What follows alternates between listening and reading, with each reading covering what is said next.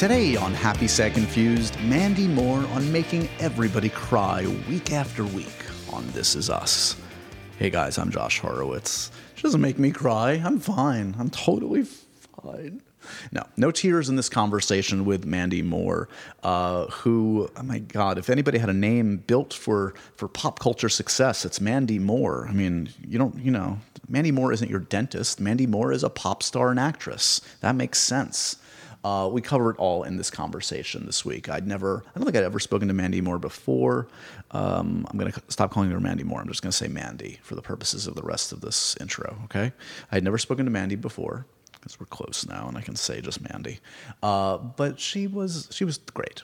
Really a good head on her shoulders and a great perspective on a career full of ups and downs, and certainly hit it big in a quick way when I think she was just 15 when she kind of went from being the national anthem girl back home in Florida to opening for NSYNC on the road, and suddenly she's on TRL and all these kind of crazy things, and being positioned alongside the likes of Britney and Christina.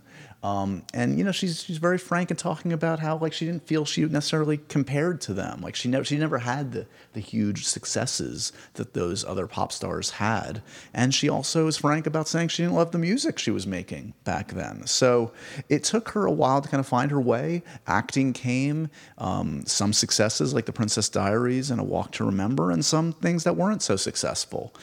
Certainly Tangled was a big moment for her and continues to be. She continues to voice that character in an animated series, but nothing changed our perception, I think, of Mandy Moore more than this series that debuted a couple years ago. This Is Us on NBC, now entering its third season, and has really been a revelation for her, for Milo Ventimiglia, for the other actors who we'd never heard of, the likes of Sterling Brown, etc.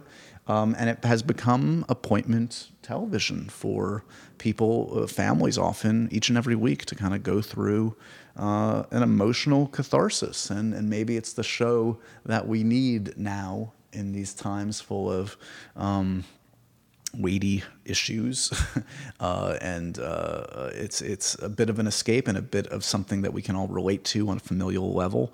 So it feels like the right show for the right time, and I think Mandy Moore is I know she is very appreciative of the opportunity, given that she was considering leaving acting behind just a few years ago after a string of failed pilots. So good for her. This was a great chat, and she's just a delight and was fantastic to chat with. So I know you guys are going to enjoy this one as much as I did. As always, please spread the good word of Happy Sad Confused. If you're enjoying this podcast, why not share it with your friends and family and others? And one of the best ways to do that is simply to go on iTunes, review the podcast, rate the podcast, and subscribe, of course. All that stuff adds up and spreads the good word of this show that is a true labor of love for me. And I hope you guys enjoy it as much as I enjoy putting it out there. Anyway, let's get on with the main event. Mandy Moore, star of This Is Us. Hope you guys enjoyed it as much as I did.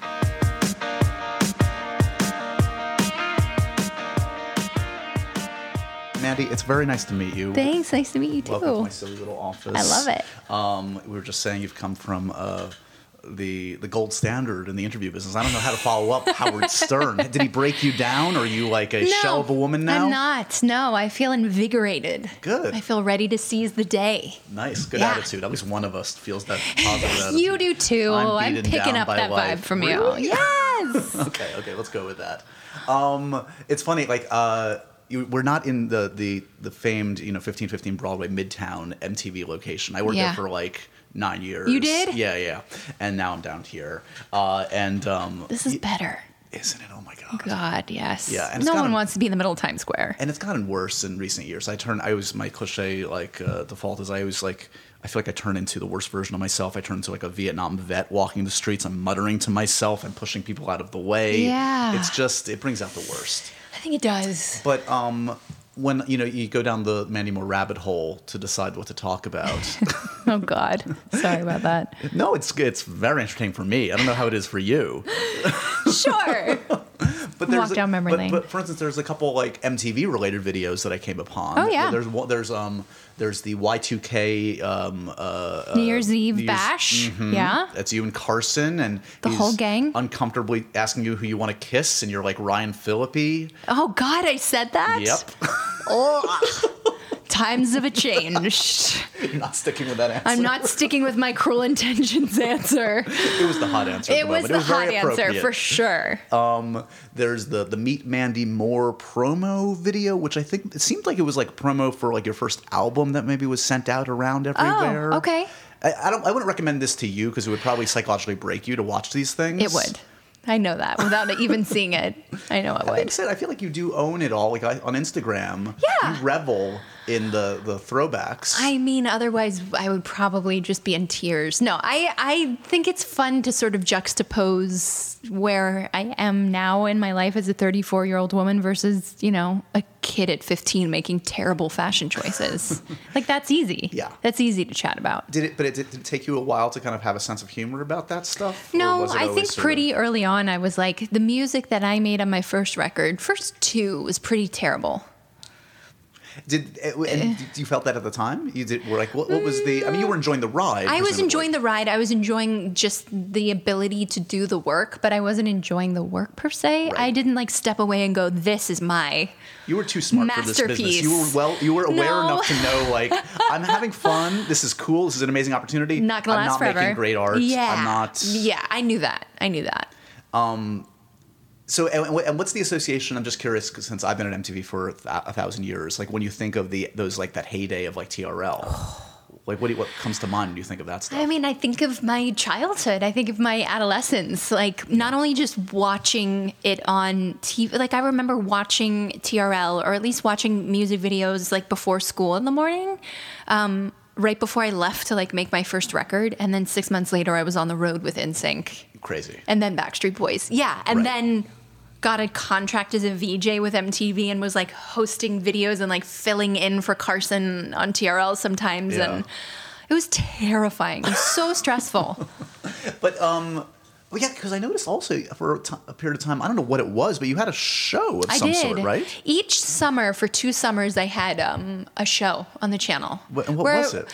I would interview people one time, and like it was like sort of like an advice show, and I'd have experts on. And then the year before that, it was just showing music videos and occasionally like interviewing boy bands and stuff that would come by. Right. And then I would do stuff during spring. Remember when spring break was like a whole thing? I did all that stuff. It was pretty wild. Did it feel like, because it felt like at that time you could kind of have a lot of different sort of careers, right? Like you're saying, like you're like, I'm a musician, I'm going to be I want to be an actor, but I could also be a VJ or talk show host or whatever. Did it feel like, again, like at that point your career could have gone in many different directions? And were you just sort of like, I mean, you were so young, it was just sort of like, I'll see what comes and I'll enjoy it? And I mean, I didn't feel like I'm going to throw everything at the wall and just see what sticks. I felt like it was a bit more strategic, but I also knew that like I just wanted to try my hand at everything that came my way. So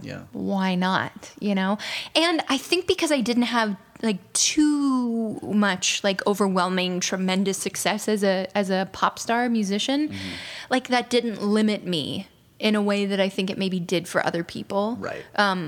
To try all those things. Because it would be weird if you saw Britney Spears or one of my contemporaries like hosting on MTV. It was like, no, they were busy like making records and touring and being like superstars. And because I never really achieved that same level, it kind of opened the floodgates for me to try acting and doing a bunch of other stuff. And I've heard you be like very open about that and talk about your career in those terms. And I feel like everybody that I was talking to was always kind of like taken aback, because I think we all, conflate everybody at that time in this group. In the same way. Right? And I definitely wasn't, though. Like, people are like, you had this huge hit. I'm like, I had one quasi-hit. It wasn't like, it was top 10 maybe, but it wasn't like #1 with a bullet for, 8 weeks. Like, it opened the door for me, and it allowed me to continue making music, but it was never that, like, I was never on the cover of Rolling Stone. I never performed at the MTV, the VMAs. I never, I was never at that level.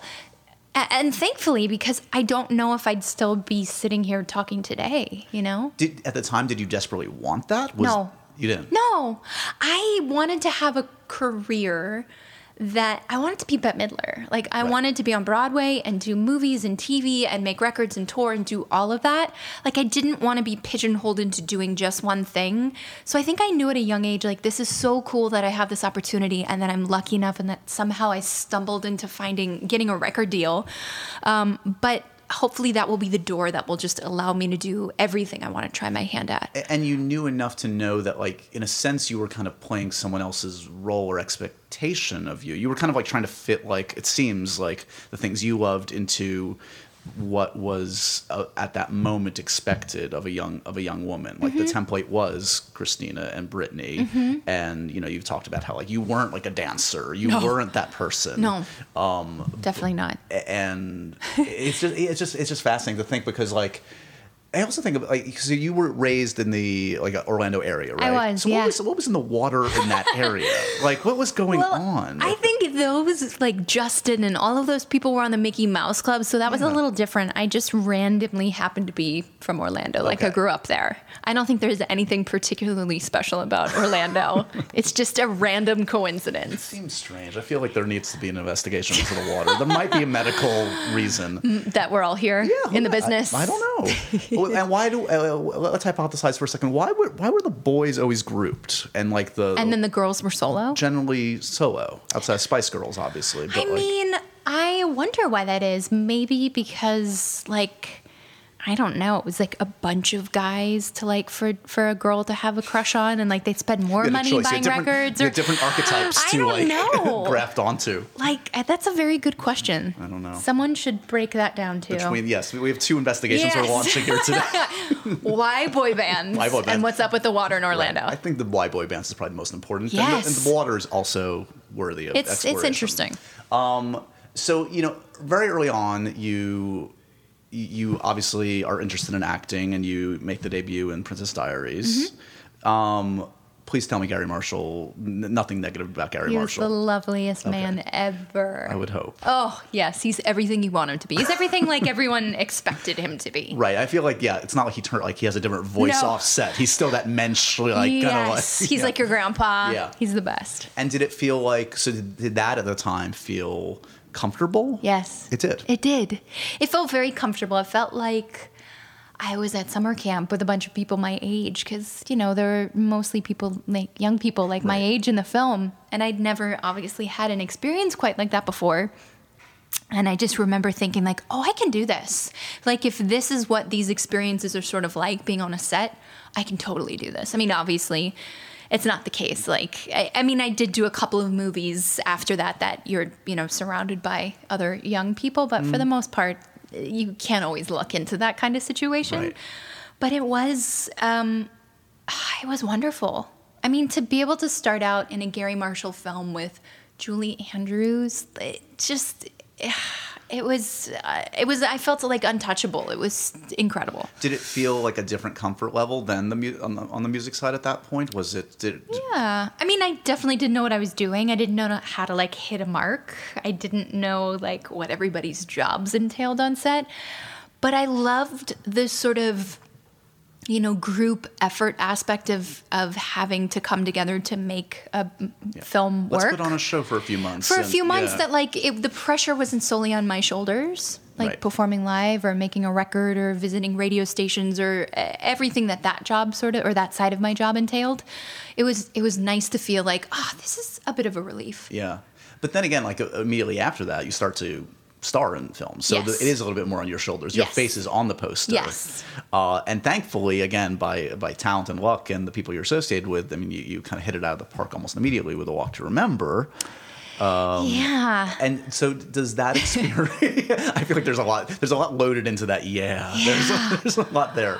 But, like, again, so you're collaborating, but it's your face on the poster. Yeah. Does it feel at that time like I've earned a spot at this table? I'm ready Definitely for this? Definitely not. I felt ready for it, but I don't think that I ever felt like I had earned it. I knew that I was really lucky, and the door had been opened to me because of the music side of my career.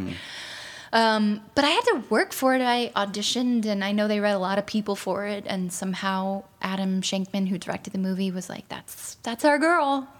somehow, because again, I remember Shane West, who was in the movie with me, like actually physically like moving me to put me like on the correct spot, because I had no idea what I was doing, and then I would look down at my feet to find my mark, and I just was I was totally unprofessional. There's this famous story, if you've ever heard of it, that like Spencer Tracy, like even like in like Guess Who's Coming to Dinner, he never knew where his mark was, Really? but he would use it in his like performance. So if you go back and watch like Guess Who's Coming to Dinner, he's always got kind of his arms folded and he's looking down like very purposely, like, and it seems like he's thinking. He's actually looking for his mark. He's looking for his mark, for the T.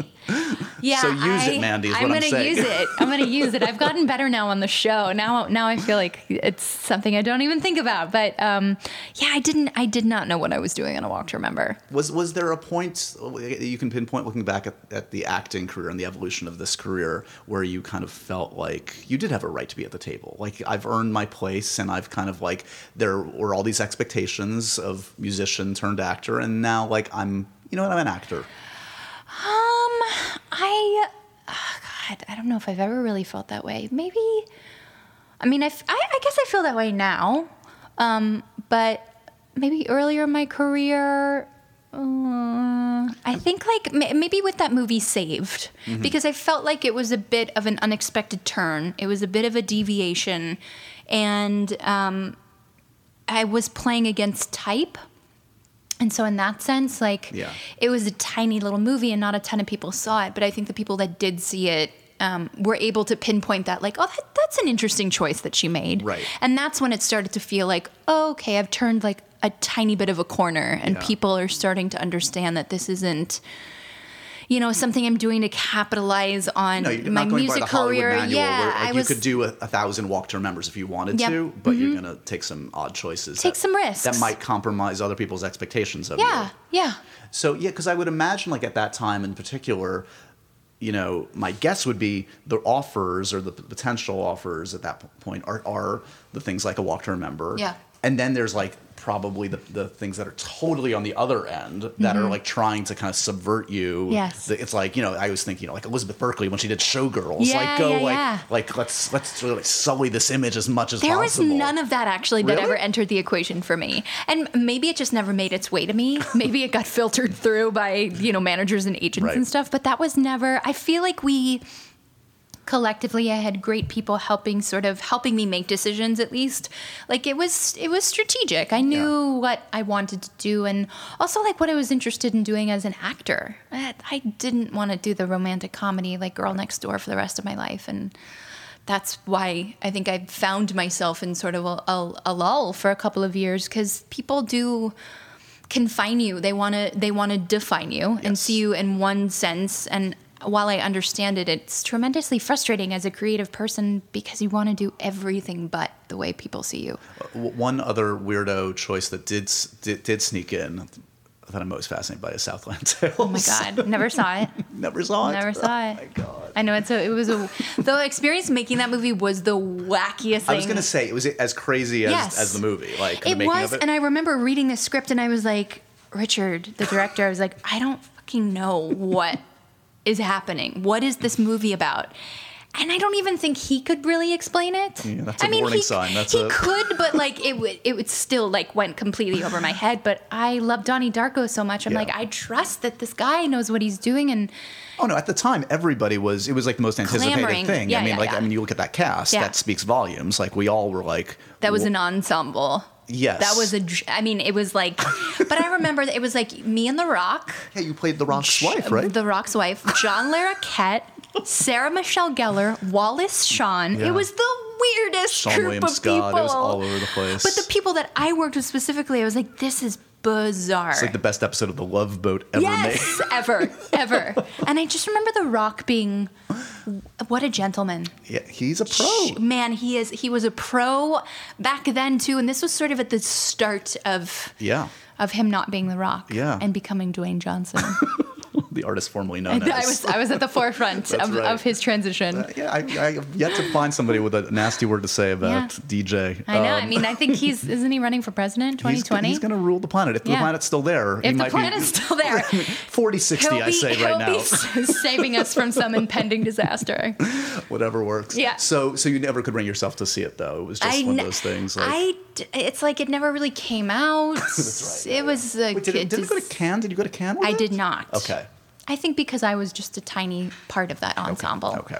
So then in that period, you are, I mean, you know, in this, you're working consistently in that period, and some of them are kind of like the License to Wed kind of a thing and stuff like that. And again, it seems like, you know, you're put in a bit of a box at that point. Sure. And you're taking the best opportunities that you can get, and you're like, I can work with Robin Williams. Yeah.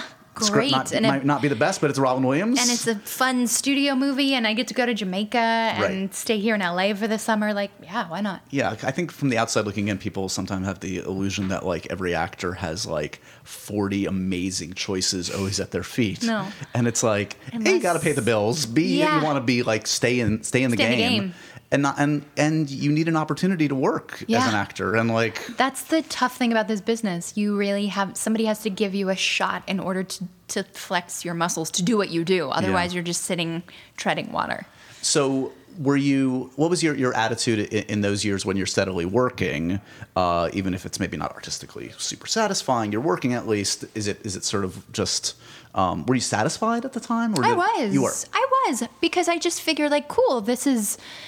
You never know where things are leading, and I just assumed like, cool, this is just the stepping stone to the next chapter of my career, and hopefully this will open the door, and you know, maybe it'll be a big hit, and that will give me more opportunities to do the smaller sort of pictures that are a little bit more fulfilling. Like, were you feeling like in your own head when you were walking into like auditions or whatever, were you kind of getting in your own head of like what they were expecting? Like, because, you know, you come in with that name and that YouTube history of like TRL or whatever. Yeah. And that's hard to break. It is hard to break. And you can be your own worst enemy in some ways too, because that's the worst.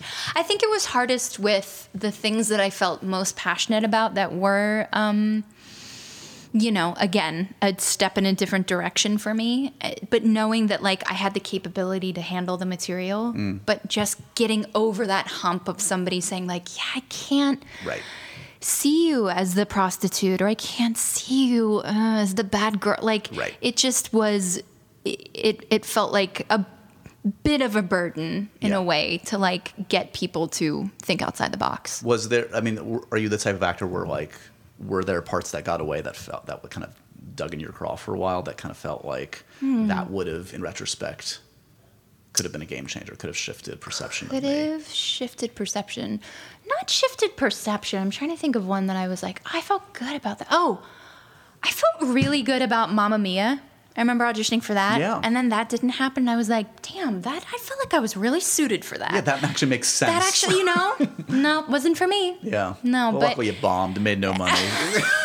They didn't do a sequel. It didn't change everybody's life. Meryl Streep wasn't in it. Look, we're all happy. You're here talking about successful projects. It's okay. It's all good, but I do, like, there are those kinds of things where you're like, that was a head scratcher, but, you know, you're not cut out for everything. It is kind of shocking to me that you haven't done a musical. I'm dying to. And I'm not even talking about movie. Like, we can talk about movies, but I'm talking about like stage too. Both. I want to do both, but it has to be the right thing. It means so much to me that I don't want to just like jump into any, you know, spot for 3 months. Like, so and so is filling in for so and so in this show. I'm like, nah, I want to like the actually year of that revival. Yes, I want to develop something, or you know, not make the obvious choice. Because there must have been certainly opportunities here in Broadway. For sure. Right? Mm-hmm. And that was the mindset, like, it'll come, it'll happen. I don't want to do Beauty and the Beast. Yeah, Right. It'll happen when it's meant to. And movie musical wise, where it seems to be back in vogue to a degree. More are being made. Yeah. So I'd love to. They must always bring you in for those, though, I would think. Not really. Really? No. I think now, especially, like, I'm at that age where I'm not like an ingenue. I'm not like a young kid, so it's not. It would have to be a very specific role. Got it. But I'm in for whatever that is. Yeah. So one opportunity that did come, and it's always sort of the unlikeliest ones that are kind of game changers to some degree. It's like it's something, you know, it's a voice role. It's Tangled. Oh yeah. Which like is is something that still is fruitful to this day for you. And once you're a Disney princess, you're always a Disney princess. You're in, right? You sign that lifetime contract. It's a good thing. And that's like, you know, I don't often think of like voice roles as something you have to like go hard after and audition repeatedly for. Oh, you do audition. That's what I'm saying. I learned this, that like that was one that was highly sought after. It's not just something handed to you on a silver platter. And I figured, because it's the same sort of thing with voiceovers, I think, for like commercial work and stuff. Yeah. You just sort of like, it's again like throwing a dart at the wall and just hoping it sticks. You never know what they're looking for. And I feel like it's the same with animation. Yeah. I was like, I mean, it's my like the dream of a lifetime to be a Disney princess, but how is that going to happen? How is that going to come to fruition? You don't know what they're looking at, and they want someone older or younger. But I happened to look out, and it was again like that perfect combination of getting to combine like both of those mediums that I love, being able to act and sing. And it was kind of like we were, you know, at the forefront of bringing this sort of Disney musical back. Right. And we kind pre-Frozen. It was pre-Frozen. We really primed the world for Frozen, if I do say so myself. You're entitled. I do. I really believe that. Like we opened the door again for that because it was not in vogue. It was really like felt out of step. It was all about like the cool Pixar-y sort of side of things. Yep. And Disney had kind of become a bit uncool in that sense. Yep. So that was a game changer for me, like in every regard. It was so much fun. And you still get, it's going into what? It's like second or third season you guys are doing? They're doing an animated show on Disney, and I do the voice for that, and we're just starting our third season. And you also got to do, I saw the clip, that amazing clip, I think it might be now like online. They showed it like at CinemaCon and other things I've been to from Wreck-It Ralph. Yeah. So did you all record that together? No, you never do anything together. I know. But we all got to be on stage together last year at like D23, right. So that was fun. That was quite a photo op. Yeah. That was a photo op. This was like literally every Disney princess. Amazing. Living. Every fanfic come to life. Yeah. Minus, I think, Elsa. Minus, what's her name? Idina Menzel. She was like on a tour or something. Adele Dazeem? Is that what we're Adele Dazeem was the only one missing. Sorry, Adele. Yeah, exactly. So as we hurtle towards the amazing success of This Is Us, which is going to be entering its third season this year. Congratulations, of course. Thank you.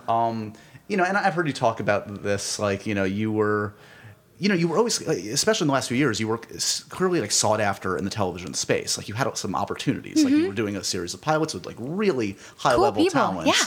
So again, I'm always fascinated on like the kind of the psychological aspect of like failure before the success, right? Because it's like, were you getting in your own head where it's like, is it me? Am I the one bringing these 1,000%. When you do a pilot with Ben McKenzie, and Ben was just here, by the way. Oh, he was? About it. Yeah. Oh, when you do a pilot with him, and I remember like, so the year before that, I had developed a show with Fox, and it had gotten picked up by ABC or to be made into a pilot, and everybody was like, it's going. Yeah. And all signs were like pointing towards that direction, and I like went in and even did some like voiceover stuff that they were like, they're going to play this at upfronts, and then at the last minute, it didn't get picked up, and I was crushed beyond belief. The next year, I do this pilot with Ben McKenzie. So the first year was like half-hour single camera comedy. This was like an hour drama for CBS. It was like Bruno Heller, who did The Mentalist and then did what's it called with him? Gotham, right? Gotham, yeah. Did Rome, I remember, at HBO. Yes, yeah. And so it was like he had this incredible track record. The guy who directed the pilot had 20 pilots in a row picked up. It was like all signs point to yes. Right. It's like the Friends cast in the first episode. Yes. We're gonna see you in 7 years. Exactly. And I felt like really good about my work. It was like, it felt like this first adult role for me. And no, didn't get picked up. Then the next year I do this pilot with James Roday and Tracy Ullman. Same thing. It was like, I'm clearly the ingredient here. Like, was that the John Hamburg one too? It was John Hamburg. Writer. Yeah. I know. So it's like, it clearly wasn't all of these incredibly talented people. It had to be me. Truly. And I feel like the rest of the world was thinking that as well. Like, well, this girl is she's not cut out for television. Which is why I remember I'd done these like 3 failed pilot seasons. Then the 4th pilot season, I remember couldn't even like get a gig that I liked. And I remember going into audition for some show. I'm not going to say who it was with. And I didn't like it. I was like, this is such terrible schlock. I can't but a job is a job, and Yep. I would be lucky to get it. And I remember I went in and like tested for it, and I didn't get it. And that was like the breaking point for me. I thought, okay, I didn't even get the job that I thought was shitty. And I didn't even want it, and I didn't get it. So that was when I was like, time to make moves and change up the energy, figure out what I want to do next, because this is too depleting, this rejection. And I signed with a new agency, and I remember it was under the catalyst of like, look, this pilot season thing I'm not cut out for it. Like, let's try our hand at something else. And so we all kind of collectively decided, cool, we'll go for like the stuff that's casting year round, because I really wanted to do television. So it was like, we'll do the Hulu, Netflix, Amazon, like those projects out in the world. And then 2 weeks later, I get this script for the Untitled Dan Fogelman project. It was like set up at NBC, and I was like, what? This is exactly what we just said. Totally. I was like, somebody didn't get the memo. But then my agent is like really picky and incredibly bright. And I was like, she sent this to me for a reason. I love Dan. I knew him a tiny bit from Tangled, but like we didn't. Writer on Tangled. He wrote Tangled, and we had a tiny bit of a rapport, but like I didn't know him. I didn't keep in touch with him. I think people sort of they assumed that like, oh, we had this friendship and he like brought me this role. Like that was not the case at all. So I read it, of course, loved it. And I was like, I will do anything to be a part of this. And I went in very early to audition for it. And I remember the feedback was, they really liked you, but you're early on in the game, and they're going to like go out and read. They want to go to New York and read women, and they want to finish reading a bunch of people here in LA. And I was like, okay, all right. And as you do as an actor, you sort of just like wash your hands of it. And you're like, I'm going to forget about it, because if it doesn't come back around again, I don't want to be fixated on it. And then sure enough, like 5 weeks later, I got a call like, okay, so it's happening, but they're going to bring you in. They're going to bring in like 3 girls and 3 guys to like chemistry read together. Right. And so I went in, and I had heard that Milo was like the guy to beat. And he and I read together. He was the only guy I read with. And so I was like, I think this is a good sign. And that was it. Then we both got called at the end of the day and told that we got the part. It must be great to kind of go through this with that entire ensemble, but I think particularly of Milo, because, we could have very much a similar conversation to the one we've had, you and I have had, I feel like, about him. And his career, absolutely. Like, he's had certainly the highs, and and he knows what it's like to be like on the cover of a TV Guide with a hot show, and then also to struggle through pilot season and all of that. Oh, we've talked a lot about it. I'm sure. Yeah.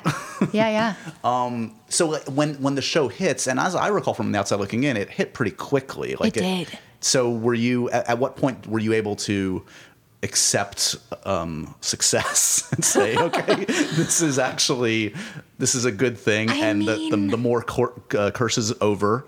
The more TV curse is over. Somehow the show is stronger than me. It's so good. I wasn't able to. It broke people. Stop it. I have to say it was pretty early on when we got picked up after our first episode or second episode, like picked up for the rest of the season. And that's when I was like, I can exhale. Like I can breathe.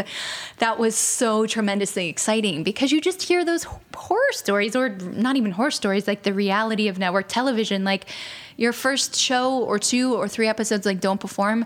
That's it. Yeah. You move on to the next thing. Maybe they'll air the rest of them. Maybe they won't. Yeah. So I knew how tremendously competitive it was. So that was when I was first like, oh. And then I remember, not that long ago, like early on, maybe 5 or 6 episodes in on the first season, we got the cover of Entertainment Weekly, and I was like, oh, this is cool. Like, this doesn't happen. I'm not used to being on a cool thing. And then I remember the next January of 2017, being told that we were picked up for 2 and 3. That was like, okay, this is unheard of. This is crazy. It freaked us all out. Like, none of us were expecting that. Yeah. Yeah. It is one of the, I mean, it's been analyzed to death, but it's true. It feels like it was like the right antidote to like our culture and our moment. Yep. It came at the right time, and we kind of just needed it in these often dark times to kind of just self-soothe. Yeah. A catharsis every week. Mm-hmm.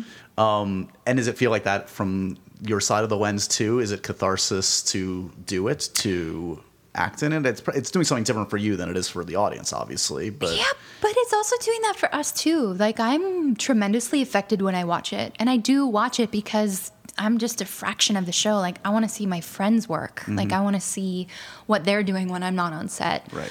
And so I feel like I'm able to participate as an audience member as well, and sort of gloss over watching myself, which I've started to get over. I never, ever used to be able to do it. And now I can do it and sort of, I understand why it's helpful for people, because you can sort of sit and go, oh, I shouldn't do that, or I shouldn't, I should do that, or more blah, blah, blah. But it is cathartic too, in a personal way, just to be able to pour whatever crazy energy, experiences, emotional information from your own life into the work and like make it work for you. It feels productive. Use those tears for good. Yes. Use those tears to make other people cry.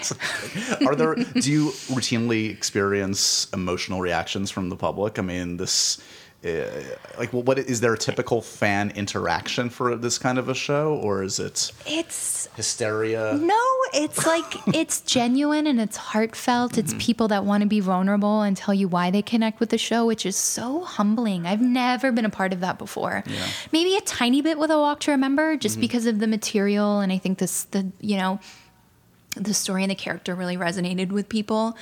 But this is on another level of meeting people where it does feel like, I know it's just entertainment, but it is like changing lives in a way. Like, it's making people feel something they haven't felt in a long time. And you're right. You can't discount the timing of the crazy confusion that we're all living through right now. It is important to be able to like have some sort of hour a week to like pour all of that into. Right. Well, what if the world fixes itself in the next couple of years? Your show has to go off the air. Right? Are you willing to sacrifice that for the good of tells me it'll time out just perfectly. Okay. Hopefully, when things 5 or 6, 7 we'll seasons get our 5 or 6 seasons in, the world will just be writing itself again, and then we roll off into the sunset. Perfect. Yeah. I did see you get points for this. My wife works for the NRDC, not the Defense Council, and I saw you were at the big shindig last week. Wow, your wife is. She's saving the planet while I she's a superhero. do stupid podcasts. That's not true. You guys are like a power couple. That's awesome. Let's go with that. Let's go with it. But is that a cause? Is the environmental kind of cause something that's close to your heart? Sure. I wouldn't say that I'm an aficionado, but it is tremendously important for all of us to be awake and aware and know what's happening to our planet, and to be compassionate and care and do what we can. It's like it's just undeniable at this point, and across the board in every sense. Like, we all have to step up and do our part now. We are all responsible. We all have a platform from which to do something, even if you feel like yours doesn't have the reach. Like, it's just important to set an example. Yeah. You've used your hiatus well, not only in going to fancy NRDC shindigs, but also climbing Mount Kilimanjaro. Yes, sir. That's a bucket list moment. It was a pretty bucket list moment. Yeah. Was that something that you'd want to do for a while? Forever, since I was a teenager. Really? Yeah. And the opportunity that came about really last minute, and I thought, I've always wanted to do this. If I don't do it now, it's never going to happen. Is it easy? Is it like hiking Runyon Canyon? Can I do it if I can do that, can I do Kilimanjaro? Physically, yes. Truly, really? I mean it. It's just the combination of you're camping for a week and not showering and going to the bathroom outside and eating weird food and inclement weather, not being able to breathe well. If you can just get through that combination, you're fine. Did you do it with your fiance? I did it with my fiance and 2 of my best friends. So is that a good testing of okay, we're about to go into a lifetime together. Let's see if we can survive each other in this environment. I knew we would be able to, but we did come out he passed with flying colors. Yeah, exactly. So what do you have other kind of since teenage years aspirations? What else is on the list now? Now it's next hiatus. I'm Everest Base Camp, which takes 20 days. Not Everest, just Base Camp. Okay. But there's lots of outdoorsy stuff I want to do now. Yeah. Which is why I'm passionate about the planet. It's once you do something like that and you really, not even just that. I think anybody who's had an experience where they've fallen in love with Mother Nature and planet Earth, you just can't turn your back on it. You're like, I have to figure out a way to preserve this so people can see this in perpetuity for the rest of till the end of time. Yeah. And let's elongate that as much as we can, you know? Yeah, and especially in these times where it's like, 5 years ago, you might have taken it for granted that other people are going to take care of this and it's going to be fine. And then you're like, wait. No, it falls on our shoulders. Actually trying to subvert this. Yes, actively. Yeah. Ugh. I digress. Yeah. We go down a long rabbit hole there. Watching any good TV lately? Seen any good movies? Do you consume a lot? Or are you like a big pop culture? I'm not a big pop culture. I mean, I love I'm a political junkie, so I like John Oliver is my hero. That's like my favorite. That's appointment television for me. Totally. Other than that, I haven't really been watching a lot. Yeah. What about, so do you know, I read somewhere that you might be doing Roland Emmerich's film. Are you going to be doing that? I think so, if I can work it out. It's a tiny, it's an ensemble, so it's just a week of work for me, but that could be fun. Yeah. It's to do a World War II, epic, period piece. Yeah. That's not something I've ever done before. And hang out with Woody Harrelson if you can. Hang out with Woody Harrelson and a bunch of other good actors that they haven't announced yet. And I'm like, yeah, sure. Hawaii? Sign me up. Exactly. So have you found that in the wake of this success, are there new, interesting potential opportunities? I mean, you're working probably 8 or 9 months a year at least, and you're depressed. So it's not, there's again, not as window. Easy as, There's a small window, and I didn't work this hiatus because there wasn't anything that I was super excited about. Right. And I feel so lucky with the show. And with Dan Fogelman and our writers, really valuing and they love women, and the way that they write for women it's such an impossible standard now. Right.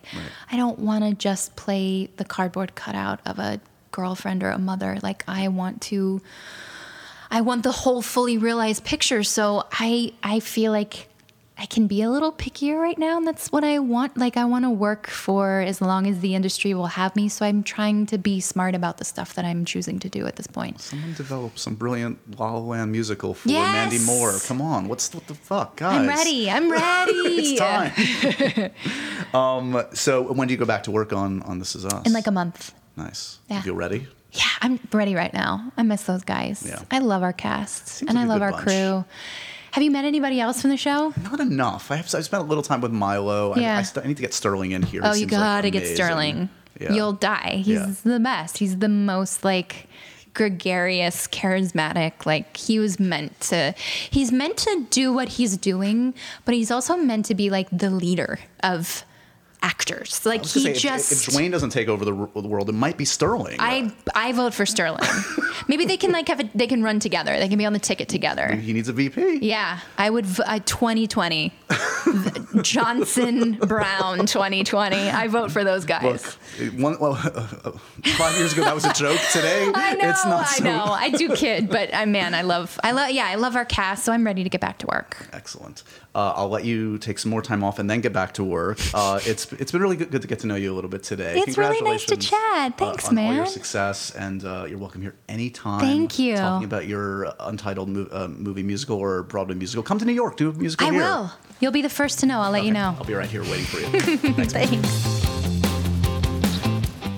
And so ends another edition of Happy, Sad, Confused. Remember to review, rate, and subscribe to this show on iTunes or wherever you get your podcasts. I'm a big podcast person. I'm Daisy Ridley, and I definitely wasn't pressured to do this by Josh.